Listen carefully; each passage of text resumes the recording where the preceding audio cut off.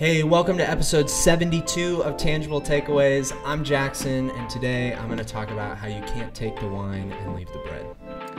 Hey everyone, I'm Paul, and I'm going to talk about how I'm not surprised when somebody fails in leadership. I'm Evan, and I'm going to talk about Tim Wheeler's favorite book of the Bible. I'm Brian, and I'm going to talk about how when we bear with one another, it actually helps us move through these hard things. All that and more on this episode of Tangible Takeaways.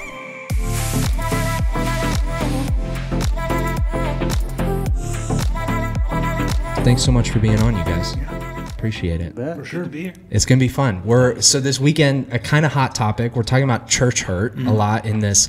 Makes sense to talk about in a series where we're talking about, things to fortify in our own faith, kind of looking at things that could maybe derail our faith. So church hurt makes a lot of sense there.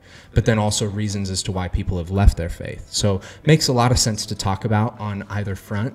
And even this like proactive fear of church hurt is really what we're looking at this last weekend. So what I'd love to start with is like a great line from this weekend is like, if you haven't been hurt by the church, you will at some point here soon. So how has obviously we've all been around the church for a while in different capacities, probably in the growing up in the church, but then also on the ministry side of it. How have you seen the ripples or the effects of church hurt in your life? You can start anywhere.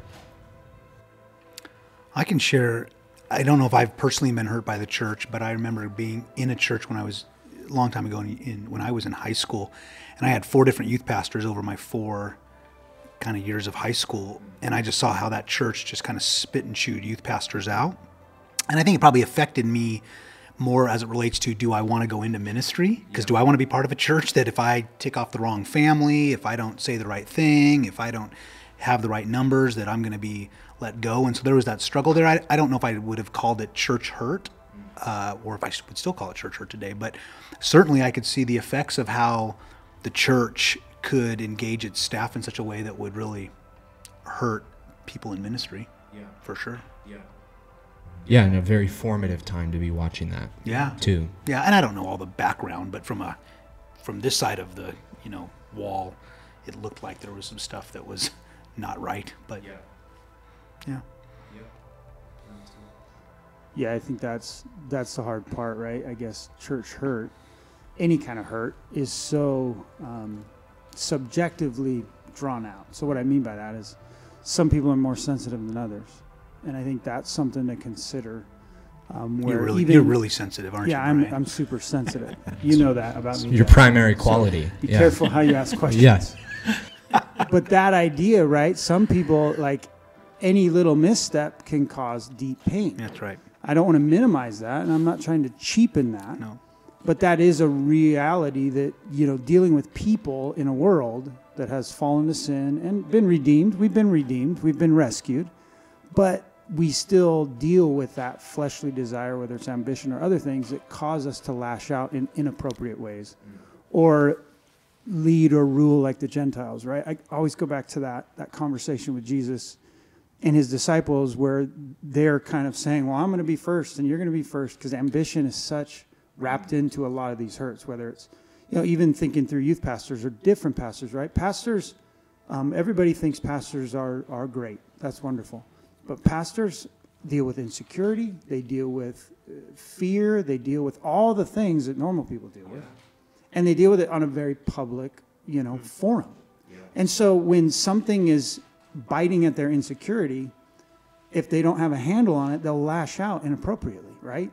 And try to keep a lid on something. And that happens, you see that happen in churches, even with youth pastors, right? Youth pastors, really good teacher, getting some attention, whatever. You'll see kind of squelching going on. That happens throughout, because ambition is rearing its ugly head. We saw that when Jesus is walking with the apostles, and they're like, I want to be at his right hand. Can me and my brother, we're going to hang with you right close, and everybody else will walk behind us. And Jesus says, look, do not think of it like that. That's not how you're to lead. You're supposed to be a servant. And so I think when you think through the fact that the church is made up of people, church hurt, that's why I like the line, right? It's going to happen. Yeah. It's just what you identify with the cause of it, I guess, that either steers you away or out of bounds of the fence. Like you've busted through the fence, and you're like, the whole church and the one who leads the church, the Lord of the church, is not worth my time. Yeah. I think that's where you cross the line, when you put too much stake in people instead of looking at the Savior, who's still looking at those people with patience and endurance and kindness and graciousness. And I think those are some things that I would say that I've just seen over time, right? Ambition gets in the way. People's feelings, which are very fickle and really hard to adjust to, can sometimes just rear their head in ways that is hurtful. And we should never seek to hurt people's feelings. But at the same time, sometimes we will unintentionally, or we will intentionally, right? If we're proclaiming the message of Christ, it is an offensive message to some. And that's hard. Yeah. You know, one of the things that you said was just this idea of people, and we are imperfect. And nobody would disagree with this idea that people hurt people, right? We're all sinful, but the church is supposed to be the safe place. And so for some reason, it seems like in the church, people won't hurt people. Like, that's kind of this expectation that we have, which just seems totally backwards. The church is always going to be imperfect because I'm a part of it. And so as long as I'm at HDC, it's going to be an imperfect place because I'm here. But we don't live like that day to day. We think the church should be this perfect place where I'm going to treat you perfectly and you're going to treat me perfectly because we have the Holy Spirit in us. And the Holy Spirit prompts me often, but I fail. And then I'm going to hurt people, right? And so it's just this weird dynamic of the world is an imperfect place, but the church shouldn't be. And I don't know. I think that might cause some of these false expectations that then lead maybe to church hurt. I think expectations drive so much of the experience of church hurt because, and honestly, on the ministry side of things, we're maybe a little responsible for that too, because sometimes our call into the family of God is like, this is the place where you're going to belong, and we kind of give this pitch of like post-gospel, everything is perfect. And it's just not. It's going to be a really bumpy ride. And you're even going to bump up against some other Christians and be pretty surprised maybe by some of the things that they are still living in or some of the ways that they react to you. And it's not going to be this perfect, seamless thing. But we actually, like, that's kind of our sales pitch, is we kind of hype up the, like, it's the best decision you're ever going to make. But it doesn't mean that everything is going to run smoothly in your life going forward. But if that's your expectation, then man, you're definitely going to be hurt by the church. And I think that that's a really important, like, I think there's been some movements recently in church culture where we're trying to get a little bit better at like dampening down those like expectations to say, hey, this is a great decision, but also like there's some stuff that you got to know, like it's not all going to be perfect either. Because I actually think that sets you up for a lot better success in your walk than like, you've just made the best decision and it's all rainbows from here. It's like, it's not. There's going to be some real big bumps. And I think the way that we platform pastors in the American church and things like that, and we can really be prone to look at ministry leaders as perfect people. And so we can especially be hurt by them, whether it's something that they've done to us that's hurtful, or we see them fall from that pedestal that we've placed them on, and that causes that level of hurt. So I think when we come in, not with this like weird skepticism of like, I'm not going to trust anybody, and it's just, I'm going to kind of stay in my own little burrow into my hole in the church and like try to avoid getting hurt. But at the same time to say like, my pastors aren't perfect, the people I sit next to in the pews aren't perfect. It doesn't matter if you've been coming here for 60 years or this is your first weekend. Like, it's not, these people aren't perfect, and I'm going to have to be okay with that. Like, I'm going to bump shoulders with them a little bit. Yeah, and I think the New Testament's so good at addressing some of that, right? Because you have this tension, whether you call it cultural or racial, that's hard to define because it's not necessarily race as we think of race, but the Jew and the Gentile mixing together, now becoming one people of God, was a huge thing in the New Testament that Paul was constantly bringing back up because it was always an issue.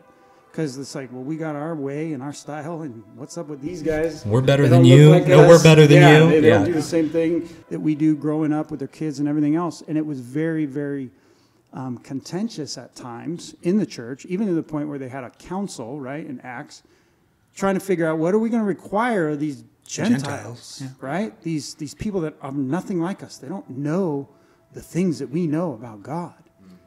And yet Jesus said, look, I'm opening the way to them. He sends an apostle directly to them who was a Jew of Jews. And he then, throughout the New Testament, is writing letters addressing all of that, right? Yeah. Like this, you have issues, but you've overcome them. You are sanctified, and yet you're still burdened with sin. You should be growing, and yet you will fall back. And Ephesians 4, I think, is a great passage. And I'm just going to read a couple verses, but it says, therefore I, a prisoner in the Lord, which I think is awesome, right? He says, I'm a prisoner. Mm-hmm. He was in prison. But he says, I urge you to live worthy of the calling you've received, with all humility, gentleness, with patience, bearing with one another in love, making every effort to keep the unity of the Spirit through the bond of peace. And I think that's such a beautiful picture, because he's urging them, right, to live worthy of the calling that you received. It was yours, given to you. You're not making it. You are keeping it. And I think even, Todd, when he came here, he talked about how hearing that unity of the church spoken through Tom and being reminded of the fact that we are keeping unity because it's found in Christ. So we've got to do it with humility, gentleness, patience, and bearing with one another in love. That is the call of the Christian church. When we stop thinking, well, I don't want to do those things. I just want it to be easy not to have to do those things. That's when it's really hard and this church hurt rises its ugly head, I think. Yeah. And even the continuation of that passage, Paul's got this beautiful idea in his mind of when Caesar would bring like this triumphal entrance of people that he had conquered, and they'd all be chained up behind him. And he talks about Jesus ascending to heaven and us being chained behind him one to another, which is this like such a cool picture for us to think about, of Jesus coming to heaven and say, I got them. But when you think about that, it's like, well, I'm not connected to him if I'm not connected to them. And I think so much of this deconstruction movement is like, I love me and Jesus and we're good, but church people, I can't stand them, so I'm out. And when you disconnect from the church, it just seems like those people, they never really stay connected for him that long, with him that long, because there is just that kind of sense to all of the things that Paul writes that's like, you got to kind of be connected to his people to be connected to him. Yeah. That thing that goes hand in hand. Like there's this great line in a album that I love that's actually on our like series recommendation page, where they say this great line about communion: I take the wine and I leave the bread. And I thought, man, what a great like picture for this whole deconstruction movement, is like, I'm just going to take what Jesus has done for me, but like, who cares about the body? Like, that's all I need. And it's like, you don't get to split it up. Like, you don't get to decide how it gets parsed out. Like, you have to take those things together or forsake them. Like, they come together. Or the brokenness, right? Yeah. The broken body. And I think it's when we stick around in the church and we start to have to show grace to some of the people that have hurt us, we realize how hurtful we are. Right? Like, it's just kind of the longer you stick around and like, I've got to show grace to this older generation because they're used to doing things this way. I got to show grace to this younger generation because they're wanting to do things this way. And then it's like, oh yeah, they're kind of showing a lot of grace to me as well. So it's a really interesting, like, as you sit in that community, you just start to bump shoulders with people and realize like, yeah, I'm kind of a pain too. So I think we miss out on that when we try to remove ourselves. Yeah, or try to protect ourselves, right? Yeah. Yeah, I mean, I think one of the beautiful things about living life together with fellow believers is that we are all trying to pursue Jesus, but I know that I'm going to have to forgive my brother Paul, right? Paul is going to offend me. He has. No. Not right? Paul. But maybe not Paul, but maybe Brian or Jackson. But seriously, Paul has offended me, and I've offended Paul. And part of the beauty of being a brother in Christ is that we get to forgive one another and demonstrate the forgiveness that God showed us.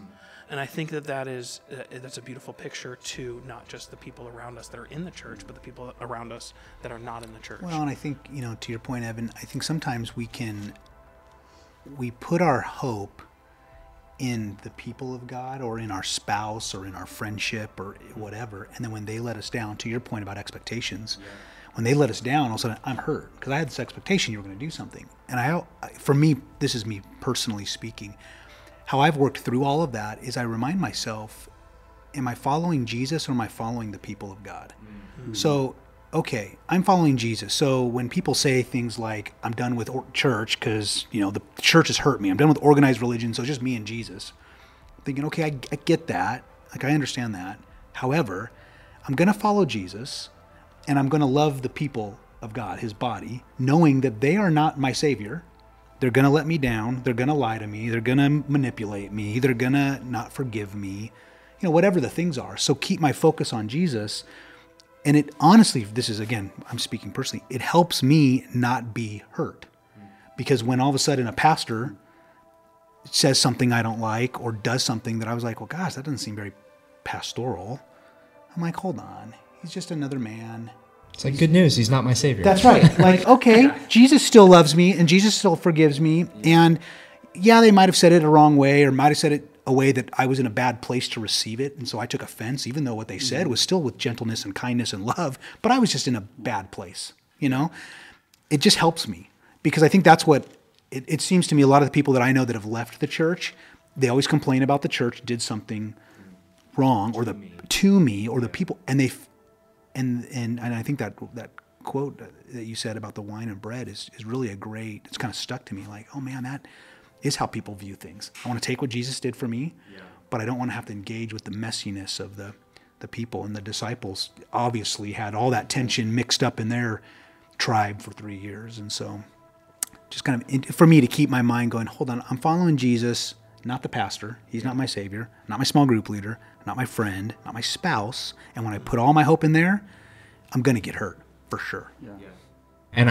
And I also have to be connected to a church if I'm following him because that's where he wants me. He's the bride. The church is the bride. I mean, the old joke is like, I love Jesus, but I hate his bride. Yeah. If you told me that, we would probably not be friends. We're not hanging out. Yeah. Like, how silly is that? But that's how we've come. So you have to recognize, I'm going to follow Jesus. I'm going to hang out with the bride. Yeah. The bride's going to offend me at times.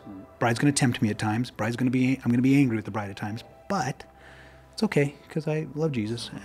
And I'm going to keep following that. And that is funny when you go back and think, if you read through the Gospels and read through his interaction with disciples, and you have Cephas, the rock, right, Peter, and he says, I'm gonna build my church on you. Now we'll not get into all that because I know there's debate on who he's talking about there, but at the end of the day, we would all say Peter was kind of a hinging point on which the church was built. And what did Peter do immediately before, Christ died? Yeah.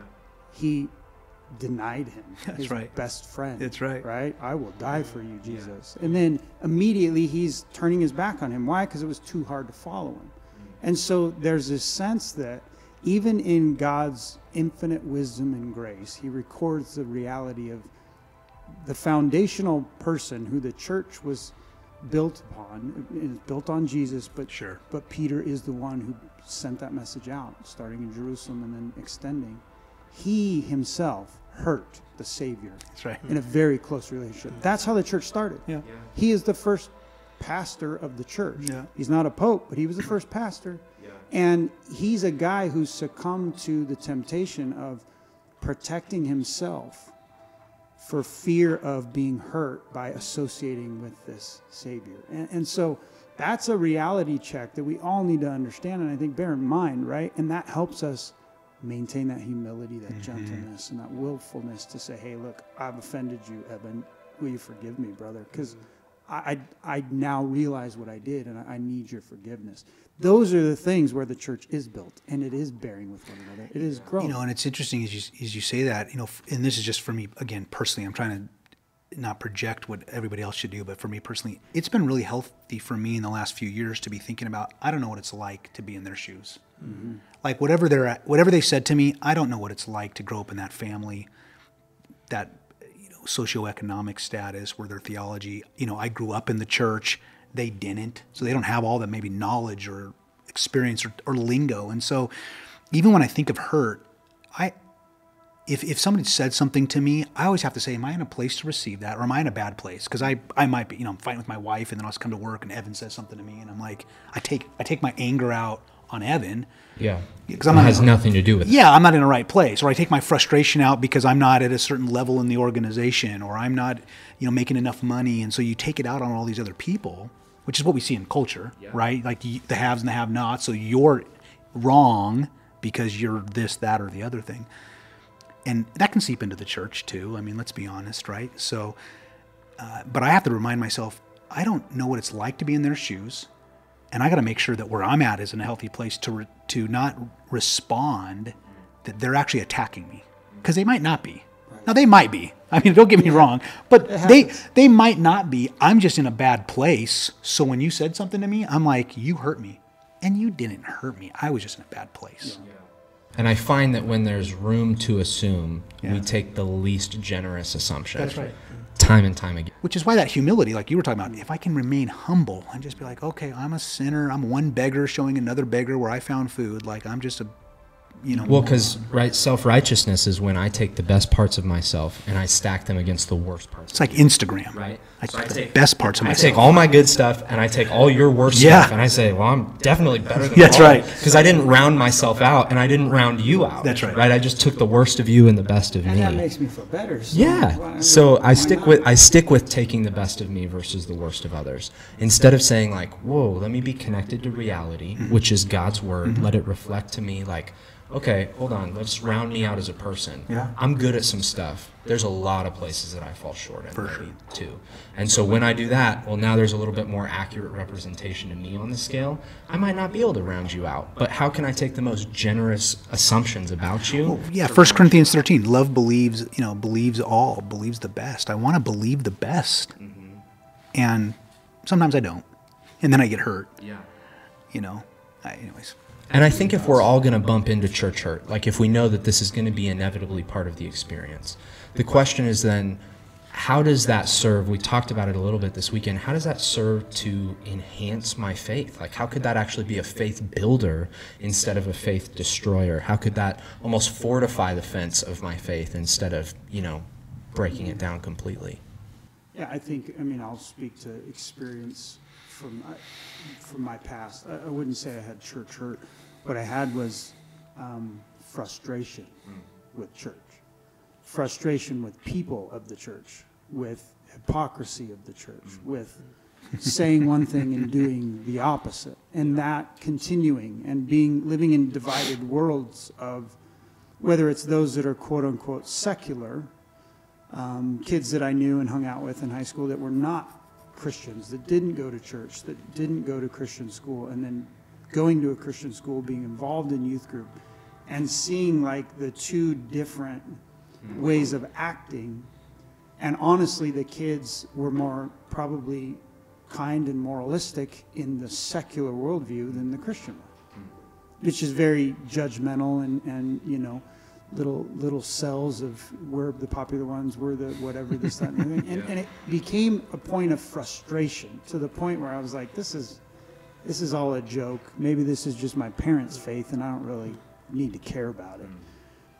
Then I added onto that, compounded onto that, other things that were pushing that reality, my false understanding of what was going on, just pushing it deeper into me. That there's no authority, and you don't need that, and you need no one, and all of the things that some of the stuff I was involved in was pushing me towards was this self-seeking independence. That then swirls back because by God's grace, I am his child, and he called me to himself, and I cannot turn away.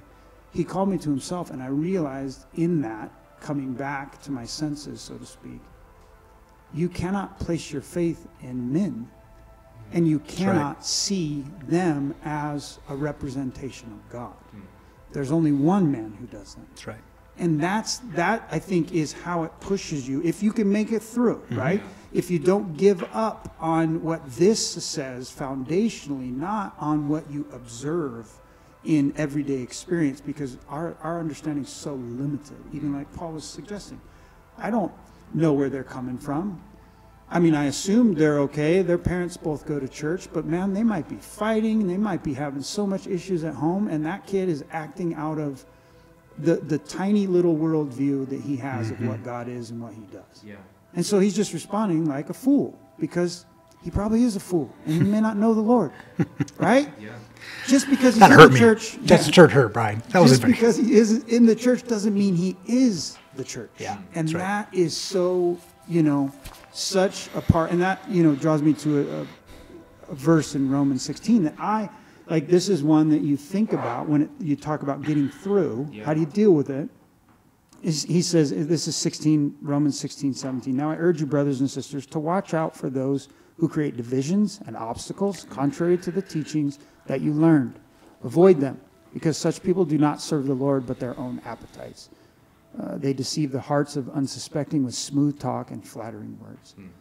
There are plenty of people in the church that are seeking self-affirmation through the means of exercising authority, using gifting, whatever it is in the church. Because it's a platform to be embraced, like you say, held up, encouraged. But they're not speaking and they're not doing out of a love for Christ. They're doing out of a love for self. When you can see that, because there are some like that, and luckily I don't think many of us have experienced that like head on. But in other churches that definitely is true. But this idea of divisions or obstacles, if people are doing that, making it hard for you to approach God and the throne of God and the people of God, they probably aren't one of the people of God. He doesn't say everything, because some teaching we don't like, but he says what you learned, if it's contrary to the teaching that you learned, meaning what's here in Scripture, if it's contrary to that, man, don't worry about it. Stop looking at that as identifying that as church. Start looking at him. And so that's how I work through it, honestly, Jackson, is I recognize by God's grace through dealing with people, wait a second, I'm looking at the wrong thing here. And then it gave me such a hunger and desire to know him through his word. And honestly, now I'm never surprised at what a church person would do. No, same here. I mean, there's nothing that I haven't heard that church people It doesn't, have done. And it doesn't faze me at all, because this is my God. It's so funny you say that, because and again, it might be a personality thing, so I forget. But it doesn't even surprise me when I hear of a Christian leader that falls. Right. If I hear of a church where the pastor's embezzled all the money, I'm like, yeah, okay, that seems about right. Like, and it doesn't detract me from my faith anymore, because again, I go back to, who am I following? Jesus. Jesus followers are going to screw up. Yes, we should be better. Yes, I believe that, because I believe we have the Holy Spirit in us. But I'm not even offended by it anymore. And maybe back in the day I was really angry about it. Now I'm like, okay, he had an affair. Okay, and that sounds, maybe it's depressing to say it that way, but just where I'm at. Yeah, you're not about the sin, but you recognize that it happens, and it doesn't determine your faith. That's right. Sure. I was just going to say, the church I grew up at, the senior pastor, they replaced the senior pastor when I was in college, and that senior pastor quickly had a moral failure within just a few years. And I wasn't a part of the church at that time. I was away at school, but I just remember watching that and watching a lot of people really struggle with that. And I think there's this idea of wolf in sheep's clothing. I think that there are sometimes people that are in leadership, in Christian organizations, in the church, who aren't, I can't judge their heart. Are they pursuing the Lord and have a failure, or are they deceiving others? I'm not sure exactly what that's like, but I think that one of the things that my mind keeps circling around is this idea that God's word is true. Even if it comes from the lips of someone who fails. God's word is true. Yeah. Right? And then God is true, and God is good. And so even when a person fails, I think that's what we have to go back to, right? And the people that made it through that season of significant church hurt, that watched that pastor fail, the people that made it clung to God and clung to his word. And so I think that, to me, that's where we have to go back to. And I think Todd said that, like, the people that make it through difficulty when they're wrestling with doubt and hurt is, do you believe that God's word is the authority for your life? Yeah. And I think that's, if we can cling to that, I think we're going to make it through. Yeah. Judas was performing miracles and helping people. And telling people the good news of the Savior. And so, we see it all through, right? Yeah. Jesus dealt with some of the same stuff. That's right. Yeah. We deal with. And it doesn't sting nearly as much when it's a headline, but when it's your pastor, that's harder. Then there's that aspect of, I trusted you, or I've been learning from you, do I need to go back through what I've been learning from you, and like, what do I keep, what do I get rid of, like, so that I don't end up in the same place? Which I agree, but I also think, but you should have already been doing that. You should be going to God's word, like you were saying, and following Jesus, and recognizing even the pastor, when he's teaching, is still a flawed man, and he's got his ambitions all not perfect. He's got his his insecurities all there. And so don't so deconstruct and go, okay, I've been under this person's teaching for 5 years. Is any of it true? Yeah. Because hold on, was he teaching God's word? That's what Evan, you said. Okay, that's what's true. Which is, I get that, like, some personalities aren't going to be that, because they put their hope in the wrong way, in that pastor, or in that pastoral team, or in that denomination, or in that church, instead of putting their hope in Jesus. Which is true, because we enjoy the ability to say, like, here's something tangible in front of me for me to put my hope in that feels more secure than God Almighty, who I can't see. But even though that is the most secure place my hope could be, it feels more secure to put it in other things. But I do think, that slips in probably for any of us to some extent, that our hope starts to drift into other places. And when those places fail, it becomes that opportunity to honestly examine our own inconsistency in our lives. Yeah. Like, man, my hope has not been in all the right places. The way that this hurts, the way that this stings, like, I had a lot of hope riding on that guy. So I need to go back and retool some things myself. And when it becomes that opportunity for, like, let me take a deeper dive onto how I can own some of this stuff a little bit better, how my hope can be placed here more firmly in God's word and in the person of Jesus, rather than the things that I can see and taste and touch and all of that. Yeah. So how, as a Jesus follower, then, could I be... if I'm kind of, a lot of us have said, man, I don't feel particularly hurt by the church.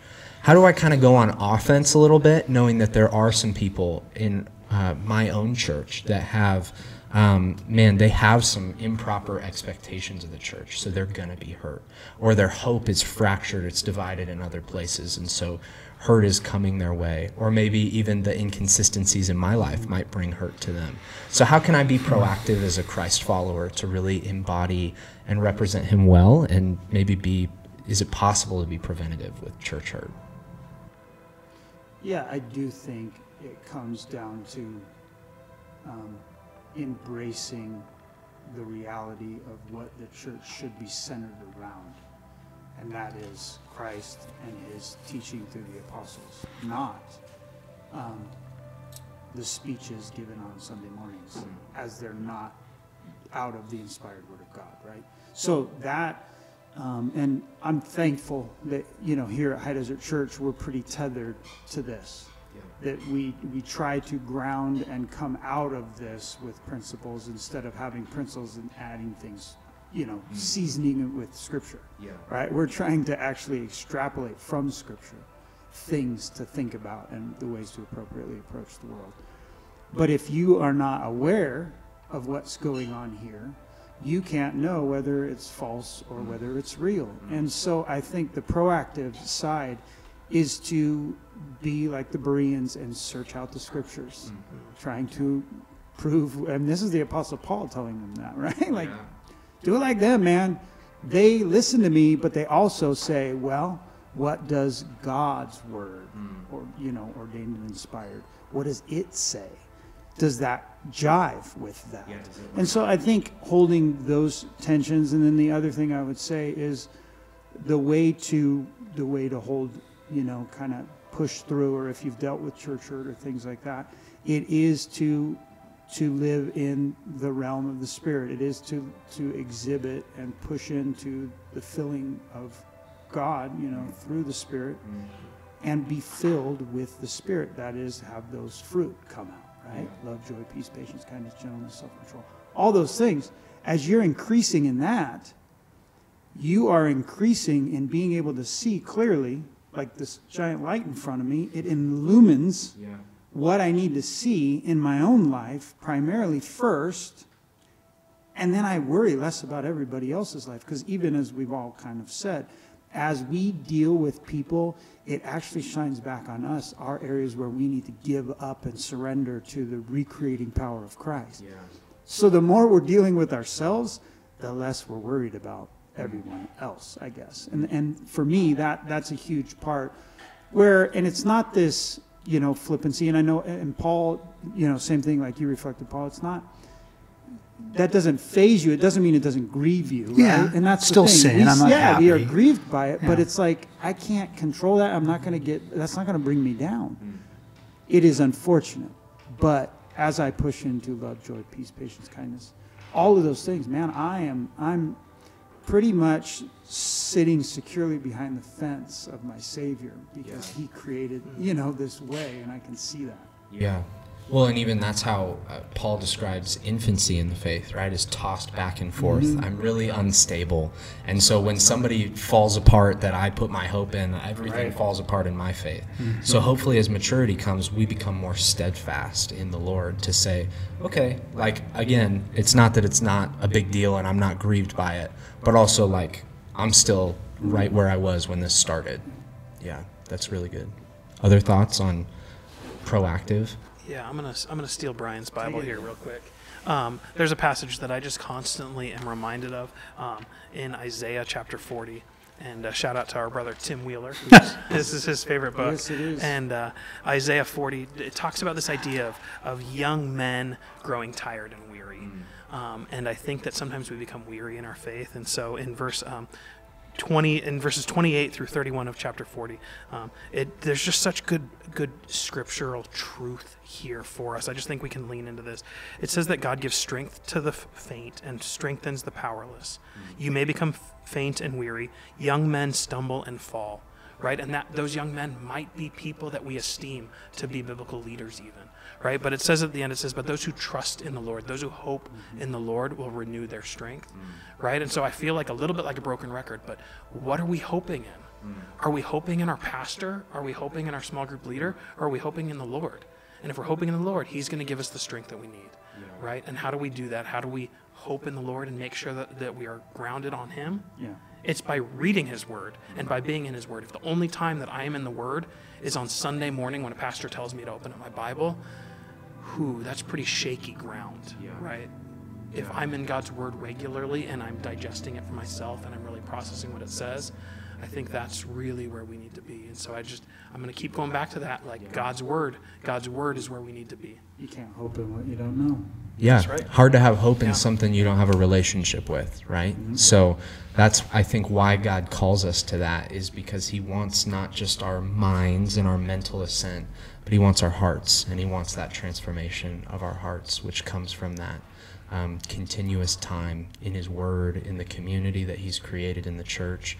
Because I do think that pain, that bumping shoulders, is often the sanctification that's happening in our life. Like, I would say, like, when you run into it, like, don't be afraid. That's actually probably some good sanctification that's happening in you, to be like, oh man, there were some maybe rough parts of me that needed to get chipped off by bumping into some of God's people, and that was a good thing. That wasn't a bad thing. So no, it's been great. Thank you guys for taking time to just talk through this. And Brian, I want to point out too, you've got a great resource coming up here at the end of January for folks to be able to maybe come with some of these questions around church hurt. Would you just tell them for a second? The Sunday conversation we're doing on the 29th. So that last Sunday, the fifth Sunday of the month. And it's at 6 here in the gym, in Point Discovery. But we're just opening it up to questions. If you have questions about faith, maybe you're doubting something or a doctrine, something like that, we're going to try our best to answer, right? I got a panel of really good guys. And the guest speaker, Rick, he'll be here as well.